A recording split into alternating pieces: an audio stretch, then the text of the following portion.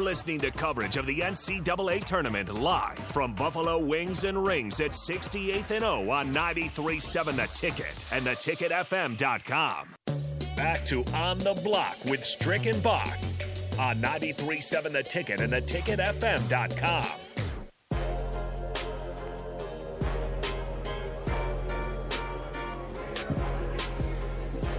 We are live here from Buffalo Wings and Rings at 68th and O. It is March Mayhem with 93.7 The Ticket. Quick update, our final update, I should say, on some of the scores going on right now. A lot of the games going final. Gonzaga has beat Georgia State here 93-72. North Carolina beats Marquette 95-63. Baylor over Norfolk State 85-49. Tennessee beat Longwood 88-56. Providence with a 66-57 victory over South Dakota State. Big upset of the day goes to Richmond, who beat Iowa 67-63. Memphis beat Boise State 64-53 in the 8-9 game, and Michigan with a 75-63 victory to open up play today. Once again, a few games set to tip off here in about 12 minutes. Teddy Allen, former Husker, gets his shot at UConn. He gets his shot at Tournament Magic as the 12th seed New Mexico State plays the 5 seed UConn. At 6:10, Kentucky will tip off with St. Peter's. 6:20, Indiana and the Big Ten are back in action against St. Mary's. And at 6:27, heated rival of Nebraska, Creighton, gets their opportunity at another win in the tournament against San Diego State. So those are some of the games coming up. The nightcap includes Arkansas, and who is Arkansas playing there? Vermont, looks like. And then you have Murray State in San Francisco, the Dons, also UCLA in Akron, and Kansas and Texas Southern. And then, of course, there's plenty of good games to pay attention to tomorrow. Strick, I haven't told you this yet, but tomorrow I'm going to be leaving an hour early. Jake Sorensen is going to jump in with you here on the block. Yeah, Sorensen, it's you. I should probably tell Sorensen that, too. He says expect plenty of Iowa bashing the whole show. I'm actually, even though Iowa lost today, I'm going to go see a band from Iowa, actually, Slipknot. Are you a big Slipknot fan? I am aware of Slipknot, and a lot of people actually like them. I haven't had a chance to really go to any of their concerts or anything, but there's been a lot of people. Yeah. Some of my friends actually went to one in California, so yeah.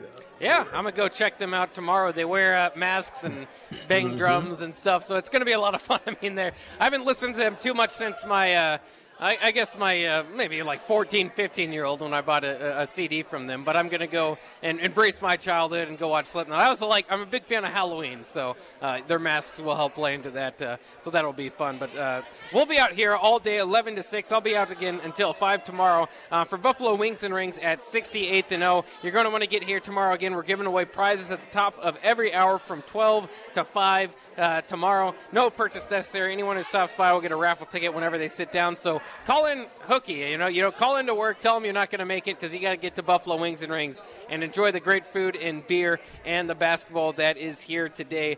We got to get to some NBA action here as it is time for Hitting the Hardwood, our daily topic, our daily segment here for the NBA. I have a few different things to get to, but I did want to highlight a game last night where it was an excellent battle between the Mavericks and the Nets, and the Mavericks win it again. Spencer Dinwiddie hits a buzzer beater for the second consecutive game, giving Dallas another win. He's been an excellent addition to the Mavericks, and the Nets just continue to lose, so I continue to think they might be in the 7-8 seed. They might even be in a play-in game by the time that tournament rolls around. They've had a problem getting everybody healthy. Another team that's had a problem getting everybody healthy at the same time is Golden State.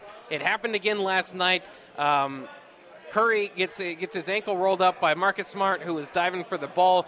Just the other day was the first time in 1,000+ days that they had the big three, and Draymond, Curry, and Klay Thompson all out there at once. Did you see the play? There's a big question and debate out there whether it's a dirty play for Marcus Smart diving the ball. For what it's worth, there was no whistle. He got the ball, got it to his teammate.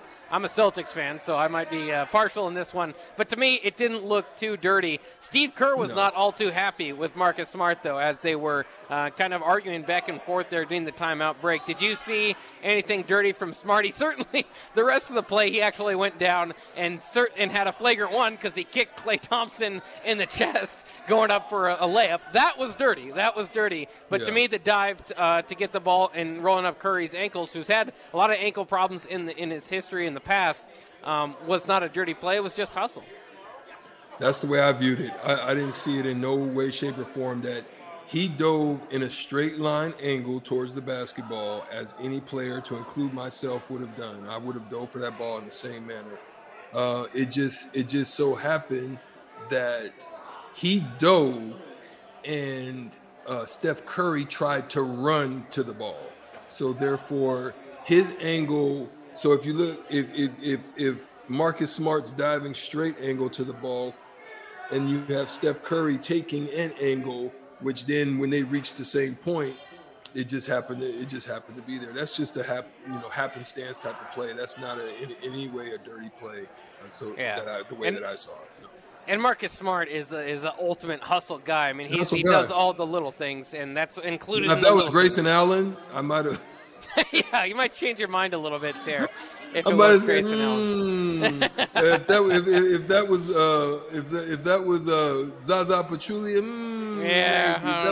if that was a Bruce Bowen. What do you think, by the way, about Marcus Smart's chances of winning Defensive Player of the Year? The Celtics are the best defensive team in the league. He, along with Robert Williams, who's their rim protector, kind of leading the way there. But for what it's worth, it's always a big guy winning Defensive Player of the Year. The last guard to win was Gary Payton way back in the day. Do you think there should be a perimeter defender in the discussion for Defensive Player of the Year? I think the criteria should definitely leave room for it to be. I think Gary Payton, Michael Jordan are some of the only ones. It's mostly the big guys, forwards or something of that nature normally are the ones, because your criteria goes towards shot blocking and interior types of defenses.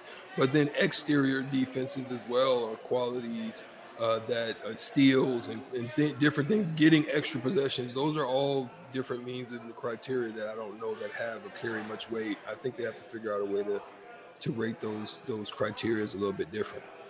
And the last NBA story I wanted to get to, the Lakers are now 29-40 after losing their game last night to Minnesota. It was 41-30. Yeah, that's not good. For what it's worth, as far as the play-in game for the Lakers go, I think they're 2.5 games on San Antonio from not even making the play-in games. They're going to need to do some work to even get to the play-in game for the Lakers. And things continue to get worse for Russell Westbrook as he airballed a three.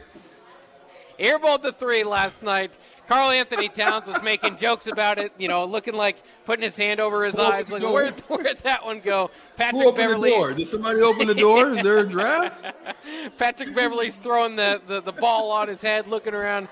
Westbrook has shot 9% since All-Star break. This is a couple days ago. It might have fallen even since then, maybe a little bit better, but somewhere around 9% since All-Star break from beyond the arc.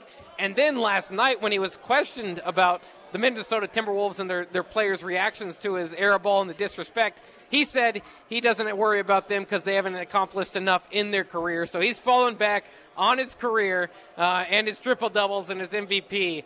It keeps getting sadder and sadder for Russell Westbrook in Los Angeles. Nah, my guy, that's no bueno. That's no bueno. And it's not going to get any better.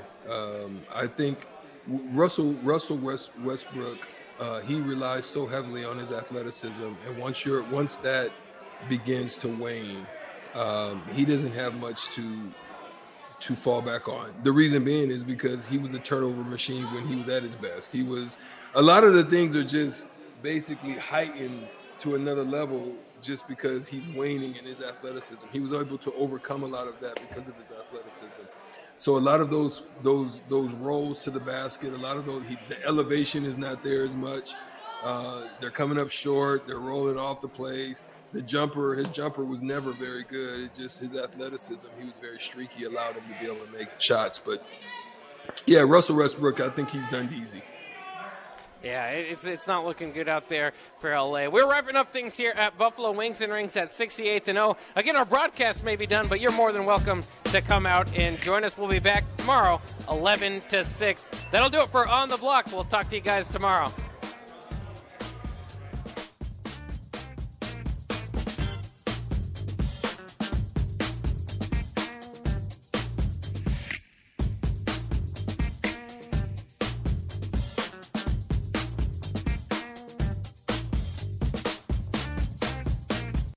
You're listening to coverage of the NCAA tournament live from Buffalo Wings and Rings at 68th and O on 93.7 The Ticket and theticketfm.com.